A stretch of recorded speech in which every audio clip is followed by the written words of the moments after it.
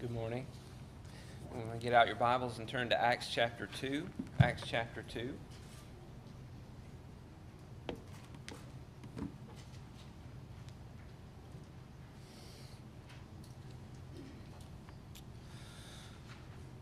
Men of Israel, hear these words.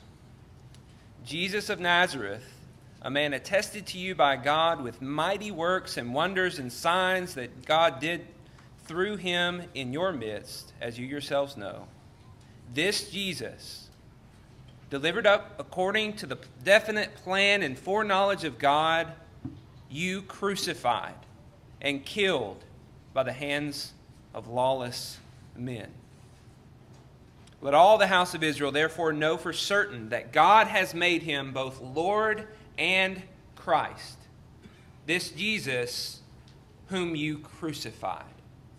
I just summarized the last lesson a little bit. I hope you remember some of those things that we studied last week and earlier in Acts chapter 2. But we've been studying through the beginning of Acts, which is the beginning of Jesus' kingdom. The kingdom starts here. This is the very start of it all. Jesus has come to his disciples. He spent 40 days with them, teaching them about the kingdom, and then he ascends into heaven. And on the day of Pentecost, he sends the Holy Spirit. He pours out the ability to speak in tongues, speak in different languages that these men had never learned before. And in a crowd full of people from all different regions, they were hearing men speak their own language, and they were paying attention. And Peter says, this is the fulfillment. This is the fulfillment of the promises that God has made throughout the Old Testament, that he would pour out his Spirit on all flesh. And men and women would speak and prophesy and tell you about the good things of the kingdom and the restoration of Israel and all the things that God has promised in the Old Testament coming true. And he says in verse 22, Jesus. Everybody in the audience knew Jesus. Jesus had been with them. He had been showing his miraculous power to them for years. And the religious leaders hated him. The religious leaders had him arrested, and all the people rejected Jesus and said, he must be a fraud because the religious leaders hate him. Look at him, he's arrested, he can't save himself. And so they had him crucified, and they yelled out, crucify him! And now Peter comes and says, Jesus is the answer to all of the promises that were made in the Old Testament. It's Jesus whom you crucified. Verse 37 says, when they heard this, they were cut to the heart and said to Peter and the rest of the apostles, brothers, what shall we do? Have you ever been caught in a sin? You ever been had something that you've done become known and you're stuck because you've offended someone or you've done something that is deserving of punishment and you really just want to get out of the punishment, but also you've hurt somebody and they feel horrible about it, you feel horrible about it, and you just want to make things right. It says they were cut to the heart. Have you ever been cut to the heart? You ever had your heart ache over what you've done? Because you've made the mistake. You've done the wrong thing. These Jews have murdered the Messiah. They've made the biggest mistake anybody could ever make. And the question they have is, what do we need to do? You see in them a completely submissive heart. A recognition that the things that Peter has said is true. And not a denial of any of those things. Not saying, no, we didn't kill the Messiah. We didn't cause him to be crucified. The Romans did. He says, no, you did that at the hands of the Romans. You crucified him. And they say, yeah, we did.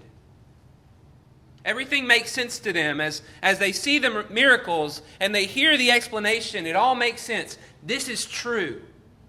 Jesus must have really been resurrected from the dead. He must have really ascended into heaven because there's all these eyewitnesses who were saying the exact same thing. And how could they collaborate in such a way that they would believe a lie and tell that to us? No, Jesus is really living. He's ascended into heaven.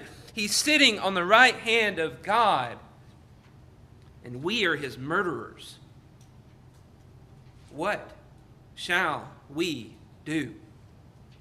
Imagine that Peter could have said just about anything, and they probably would have said, okay. Notice what Peter says. Verse 38, and Peter said to them, repent and be baptized, every one of you, in the name of Jesus Christ, for the forgiveness of your sins, and you will receive the gift of the Holy Spirit. We're going to break this verse down a little bit this morning. We talked about it a little bit last week, and this week I want to spend a little bit of time on this and recognize the importance of the words that are being said here. Because remember, this is the very first sermon that starts the kingdom off. And this is the answer to the question, we have sinned, we are not worthy to be in the presence of God, we're not worthy to be in the kingdom of God. What shall we do? And the answer is found in this verse. Repent and be baptized, every one of you, in the name of Jesus Christ for the forgiveness of your sins, and you will receive the gift of the Holy Spirit. Now let's break this down a little bit first. He says, repent. We might breeze through this, but I want to think about this a little bit. This is actually the hardest thing that Peter says. Repent. What is repentance? What does that mean? Well, repentance is not saying, I will change. That's not repentance. Lots of people say, I will change, and they don't repent. It's not just some words that come out of our mouths saying, I will change, I will do things better, I will do such and such, and give up such and such. It's not just merely those words coming out of a mouth, but it's a heart that desires lifelong transformation. A commitment to lifelong transformation. Peter is not talking about the people here on the day of Pentecost saying, I feel really bad, I'll try not to murder anybody ever again. He would not have been satisfied with that response. That would not have been repentance. But it was a commitment to a submission to the will of God. Whatever God wants me to do, I will do it. A heart that is changed, that is transformed. A heart of flesh. A heart that is pierced by the Word of God, by all the Word of God, and wants to do it. That is cut by the Word of God. And seeks to do the things that God has asked to do. Well, that sounds like a lot of work, and it is. This is the hardest part of everything. This is the hardest part of receiving the salvation that God has given. But is it too much to ask? Well, I think some might believe that. Maybe there's somebody here who would ask the question, can I be saved without repenting? Can I receive forgiveness of sins and not really change my heart and my commitment to the world? Because I love this world. I love the things that are here. I love to do the things that make me happy, that give me joy and pleasure in this world. I love to be in line with this world and to do the things that the world likes. Can I just do those things still and be saved? Well, that's what Israel tried to do over and over again in the Old Testament. Here's a passage from Hosea. Israel is a luxuriant vine that yields its fruit. The more his fruit increased, the more altars he built. As his country improved, he improved his pillars. Their heart is false. Now they must bear their guilt. The Lord will break down their altars and destroy their pillars. God blessed Israel and gave them everything. And then they built altars to other gods and worshiped other gods. And they said they loved God and they wanted to worship God and they believed in God. And then God knew what was in their heart. Their heart was false. And so God took everything away from them, and he judged them. The northern kingdom was taken off into captivity in Assyria. The southern kingdom was taken off into captivity into Babylon. Why? Their heart was false. They would say, I repent, I will change my ways, and they did not. There was no change. There was no turning away from sin and turning to the Lord to seek the Lord with all their heart. It was false. But in the New Testament, these Christians do not have a false heart. What has been promised by God back in Ezekiel has happened. God said, I will give you a new heart, and a new spirit I will put within you, and I will remove the heart of stone from your flesh and give you a heart of flesh. And I will put my spirit within you and cause you to walk in my statutes and be careful to obey my rules. I will bring about a great repentance at the knowledge of the murder of my Messiah. I will bring about a great repentance is essentially what happened. These people heard repent and they understood we are nothing. And we are horrible sinners. And what we desire and what we're doing every day in our life is selfish and self-serving. And it's failing to give God the proper honor and respect and love that he deserves. And so they're told to repent. And they're told to commit to a lifelong pursuit of the will of God. Now, this is not, I decide to be saved and I do everything right at this point. But it is, I decide to be saved. I decide to submit my heart to God. And the Word of God cuts me throughout life. And I am changed by it.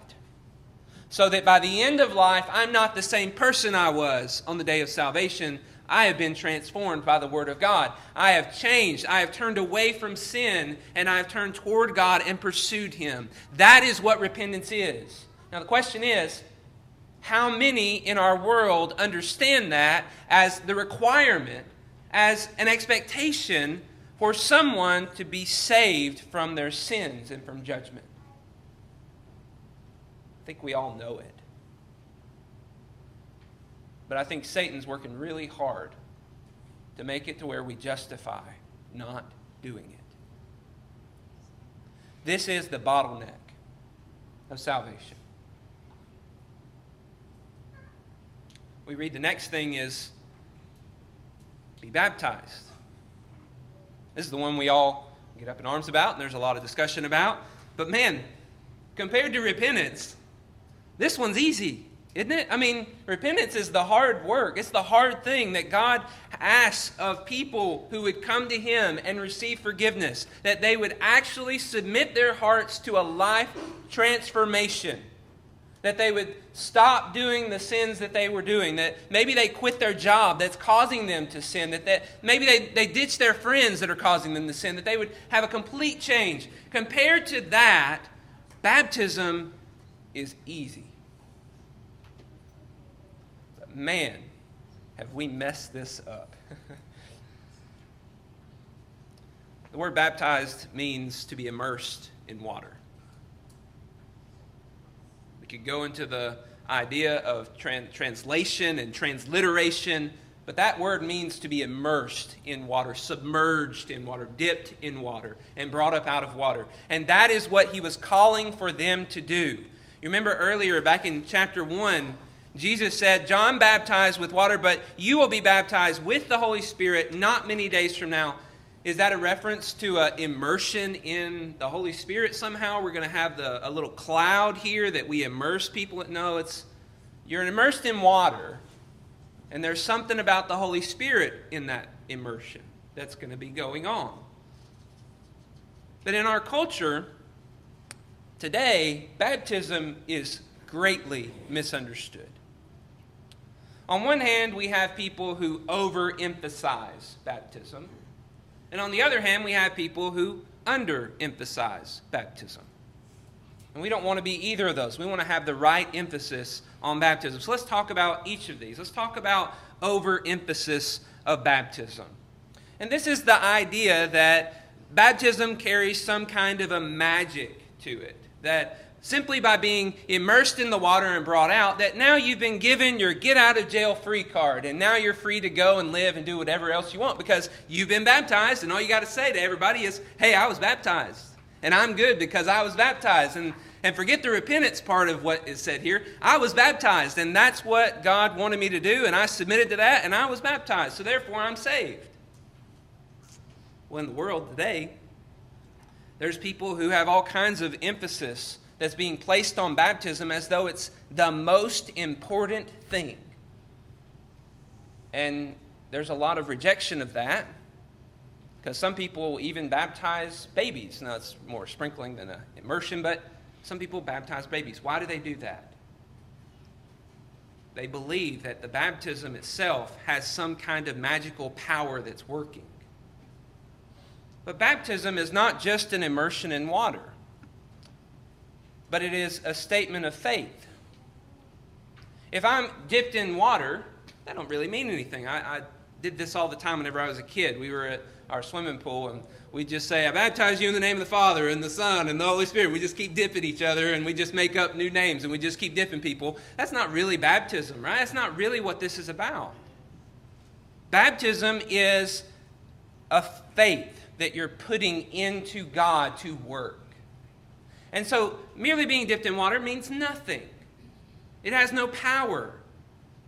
The power is in the faith that should be in the baptism, in the individual who's being baptized. Now, some people might even say that's not there, and that's the people who are underemphasizing baptism. Some overemphasize it. We can overemphasize it. We can make our goal to just dunk people in water. We could base our success on how many people we've dunked in the water as though that means anything. But some people underemphasize baptism, and they say that this is what the text says. Verse 38. Repent and be baptized, every one of you, because your sins have already been forgiven, and you have already received the gift of the Holy Spirit. Now, that's a completely different writing of the text. You've already been saved, so repent and be baptized. This would have been a great opportunity, by the way, for Peter to make that statement. I mean, it's the very first time that somebody comes forward and says, what shall we do? Peter could have said, I want you to come here, I want you to kneel with me and say this prayer. I want you to ask Jesus into your heart. And Jesus will come and he'll make a place in your heart and you'll be forgiven of all your sins. And this would have been a great opportunity to solidify the denominational teachings that are all around us. But that's not what Peter does here. Peter doesn't say, come here and kneel and pray with me, because your belief and your acceptance of Jesus has resulted in forgiveness of sins. He says, no, repent and be baptized for the forgiveness of your sins, and you will receive the gift of the Holy Spirit. He doesn't talk to them as though they've already received the forgiveness of sins or received the Holy Spirit gift, but as though they must do this in order to receive those things. The world around us says baptism is not necessary. It's not necessary. It's a statement of faith, yes. It's an outward showing of an inward faith, yes. And they might even say it's important. But it's not necessary. Does that sound confusing to you? How many things do you know that are important but not necessary? I'm trying to think of something. It's important, but it's not necessary. There's not really anything that we would say is important. If I were to say, kids, go get a bath, it's immediately important because I said it and I'm their father. But if they were to say, well, it's not really necessary, and so they just go to their room and play. It's important and it's necessary. If it's important, it's necessary. Those two things are not separate. You can't separate the two. And as denominational world is brought to the harsh truth that the Bible makes baptism out to be very important, not to overemphasize it and make it the only thing, but if the Bible makes it clear that baptism is very important, then how can we say it is not necessary? If every believer, we get the impression, is baptized, how can we say it's okay to not be baptized? Is that not an act of defiance and rebellion? Because, there was a thief before the kingdom began who was saved by Jesus saying, "You're forgiven, you'll be with me in paradise." We're not thieves on the cross, so that doesn't really make sense, does it? To underemphasize baptism is just as wrong as to overemphasize it. Baptism does have importance.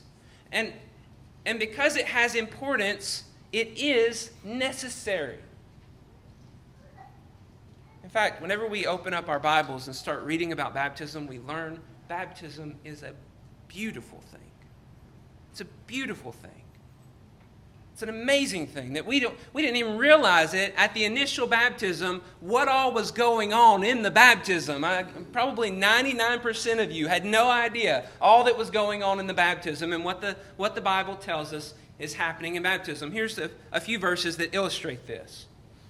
In Galatians chapter 3, verse 26, Paul says, "For in Christ Jesus you are all sons of God through faith, for as many of you as were baptized into Christ have put on Christ."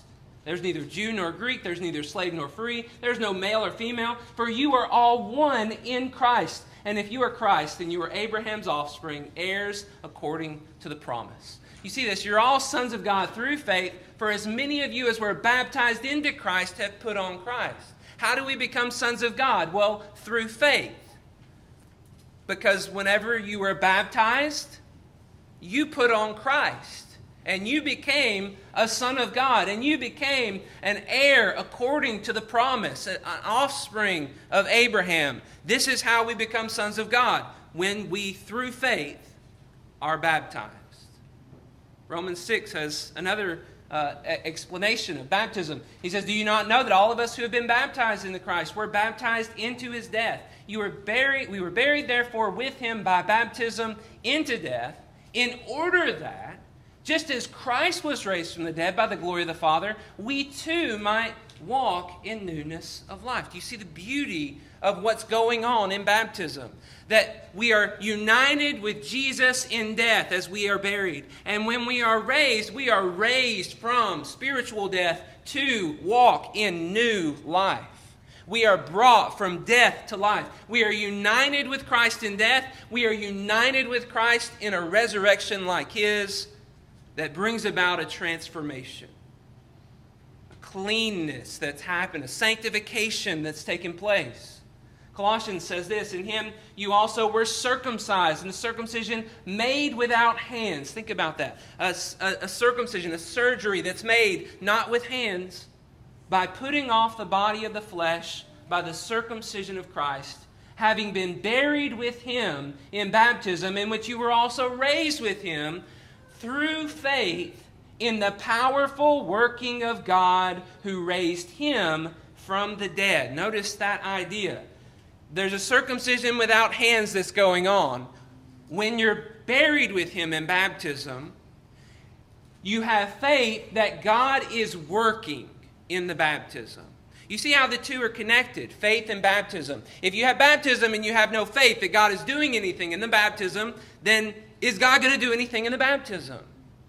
You have to have faith in the powerful working of God, that He is the one who is circumcising you. And what does that mean? He says, "And you were dead in your trespasses, the uncircumcision of your flesh, God made alive together with Him, having forgiven us all our trespasses by canceling the record of debt that stood against us with its legal demands. This He set aside, nailing it to the cross." It means that you were brought from spiritual death to spiritual life. You were raised with Christ, having all of your sins and trespasses forgiven. Because you put your faith in God, that He would be willing to forgive all of your sins as you go through this water immersion. In Acts 22, we see Paul recounting his salvation, whenever he was told what to do. Ananias, not Ananias, I forgot his name. He said, "And now why do you wait? Rise and be baptized and wash away your sins, calling on his name." Notice what baptism is. It's where you're made a son of God. It's where you're risen from spiritual death. It's where you're circumcised. And it's where you are washing away all of your sins. And it's where you're calling on the name of Jesus. Notice what it said back in Acts 2:38. Repent and be baptized in the name of Jesus for the forgiveness of sins. You are doing it. You're calling on Jesus. You're calling on the name of Jesus. You're asking that God would forgive you of all of your sins by the forgiveness that Jesus, the King, the Messiah, is offering to you. You're calling on his name, which is exactly what Joel said everyone must do back in verse 21. It shall come to pass that everyone who calls upon the name of the Lord shall be saved. Saved from what? Saved from judgment that is deserved because of their sins. Saved from death. Saved from separation with God. And connected once again with God. Repent, be baptized for the forgiveness of your sins, and you will receive the gift of the Holy Spirit. This is interesting. Something we might also blow over. We're just so focused on the fact that it tells us to be baptized in the very first sermon ever preached on the day of Pentecost, and then we just completely forget about this. What is this about? Receive the gift of the Holy Spirit. Well, if you've been here as we've studied through Acts, you've seen and understood that God has poured out his Spirit. That's what he said he would do. And Jesus said it back in John that he was going to give his Holy Spirit to his apostles. And now it's talking about receiving the gift of the Holy Spirit, and the pouring out of the Spirit and all that was a reference to a lot of blessings that would be given. Well, what does this mean, to receive the gift of the Holy Spirit? Well, it could mean one of two things. Is the gift of the Holy Spirit a gift that the Holy Spirit gives you? Or is the gift of the Holy Spirit giving you the Holy Spirit and dwelling in you? What's the difference? And what does that mean if the Holy Spirit is given to you? What does that mean? Which is it? And how do we know? And what is all of this about? Well, look at verse 39. He explains, he says, "For the promise is for you and your children and for all who are far off, everyone whom the Lord God calls to himself." As confusing as this is to a lot of us, we have some help, an explanation. That this is about the promise that was made. The promise from the Father that was foretold in the Old Testament is being given in this gift of the Holy Spirit. Okay? Whatever it is, whether it's the Holy Spirit being given to us or the gift that's being given to us, we need to verify that by understanding what is being promised. Because this is the fulfillment of the promises. That's what's happening here. A fulfillment of the promises. And the main promise that was given to us throughout the Old Testament is that there is coming a day when God will be our God and we will be his people. We will be his sons and his daughters. We will be united with him. And is that not everything we just read about in baptism? That it is a uniting, a bringing together of us into the kingdom of God, cleansed, purified, sanctified, made holy, so that we could approach the throne of God without any hindrance.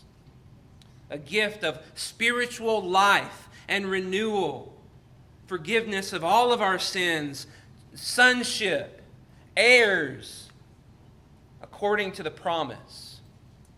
I love these texts. In Ephesians chapter 1, it says, "In him you also, when you heard the word of truth, the gospel of your salvation, and believed in him, were sealed with the promised Holy Spirit, who is the guarantee of our inheritance, until we acquire possession of it to the praise of his glory." You see the picture of the Holy Spirit when we hear the gospel, the Holy Spirit coming and sealing us. probably referring to when we are baptized, as we read about in Acts 2. Notice Titus makes it very clear that he's probably referring to what the Holy Spirit does in baptism in Titus 3 verse 4. When the goodness and loving kindness of God our Savior appeared, He saved us, not because of works done by us in righteousness. Don't think baptism is a work done by us in righteousness. That's not what it is at all. But according to His mercy, by the washing of regeneration and the renewal of the Holy Spirit, whom He poured out on us richly through Jesus Christ our Savior, so that being justified by His grace, we might become heirs according to the hope of eternal life. This is my best explanation for what is the gift of the Holy Spirit. It is exactly what you're seeing here: a washing of regeneration, a renewal of the Holy Spirit, who God has poured out on us through Jesus, so that we are sons and daughters of God. We are heirs with Christ of all the blessings that God has given us. Now, the question is for us, what are we going to do? Continue reading. It says, with many other words He bore witness, continued to exhort them, saying, save yourselves from this crooked generation. And it says, those who received His word were baptized, and there were added that day about 3,000 souls. What are we going to do with this information?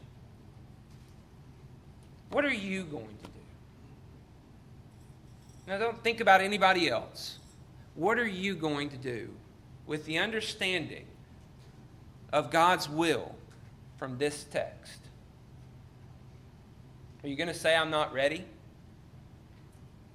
I mean, I love God and I love Jesus and I really love what He's offering and I want to receive all that, but I don't really want to repent. Can I just receive it and still love the world and still live in the world and enjoy the world? Is that possible? Is that what we're going to do with this text? Is that what we're going to do with the good news that Jesus has resurrected, ascended into heaven, and become the Messiah for all mankind? And He doesn't bring fire and condemnation on a world that crucified Him. He brings forgiveness. And that news, is that going to result in, I'm good? I don't want that. I want to live my life and enjoy the little bit of time I have here. I know that you're offering me eternity, but that's hard for me to repent of all of these things. So I'm good. I'm not going to do that. Or maybe as you hear these words and you hear about baptism, there's a flood of justifications for why you're not going to come forward and be baptized today. Maybe you've already been baptized in the past and you think, well, that's probably good enough, but we've seen and studied how you have to have faith in God working in the baptism. It's not a work that you do. It's a work that God does in the baptism. And I'll tell you the same thing that I tell everybody who comes into my office who was baptized at some denominational church or somewhere else. Your salvation is not dependent on what I think about your salvation. Your salvation is dependent on your willingness to submit to what God has clearly stated in His Word. And if you've been baptized in the past and you 100% believe that whenever you were baptized, you had faith that God was forgiving you of your sins as you went under those waters, that up until that point you were not forgiven, and whenever you went into the waters, God was working to forgive you of your sins, who am I to doubt you? I don't care who did the baptism. That's not really a requirement that's placed anywhere in Scripture, but the question is, did you have faith in the powerful working of God when you were immersed in water and risen? Now, you don't understand that you were then made a child of God. You don't understand that there was a circumcision. You don't understand a lot of things, but did you have faith that God was providing the forgiveness of sins? Were you baptized for the forgiveness of sins? And if you were not baptized for that reason, do you really have faith that God was working in your baptism to forgive you? It's not on me, and it's not my responsibility to force you to change your thought about your baptism, but I'd be concerned if you did not get baptized with that understanding, at least that there's a forgiveness of sins going on in the baptism. I'm concerned about you.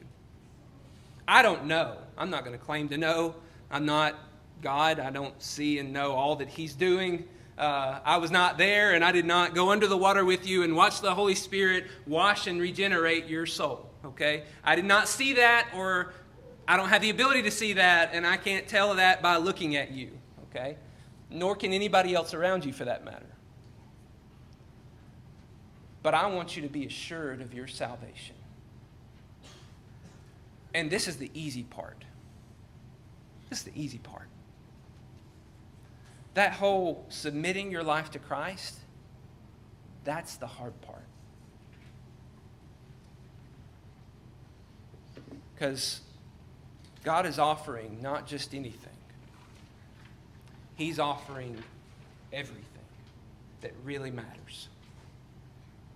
He's offering the gift of all gifts, that you and I can be His children, His sons and His daughters, that we have an inheritance that is eternal, that can never be taken away from us.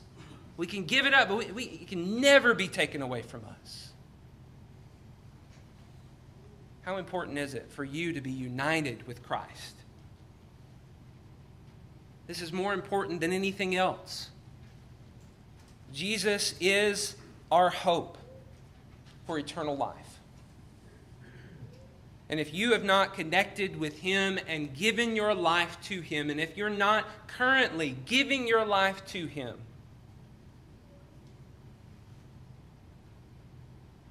you need to reconsider.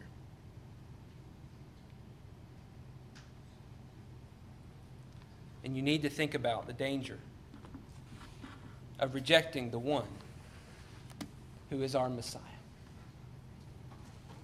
God has not provided us with every spiritual blessing in the heavenly places so that we could say, I'm good. I'm going to go live my life and do what I want to do. He provided us with all of that so that then we would live for Him. And this goes to every single one of us. Repentance, as I said, is the bottleneck. Repentance is the thing that we will least want to do of anything. If you want to be united with Christ, you have to submit to Him. And not just submit a few things. You have to submit your whole heart. And you have to be willing to do whatever He calls for you to do. If you're here this morning and you have not received the salvation that He offers you, there is nothing preventing you except yourself. We will welcome you with open arms. If your heart is willing to submit to God and you want to be made right and you want that assurance that is being offered, we will help you in any way we can. All that's required is for you to come and submit yourself to God and let us know how we can help you. Please come as we stand and as we sing.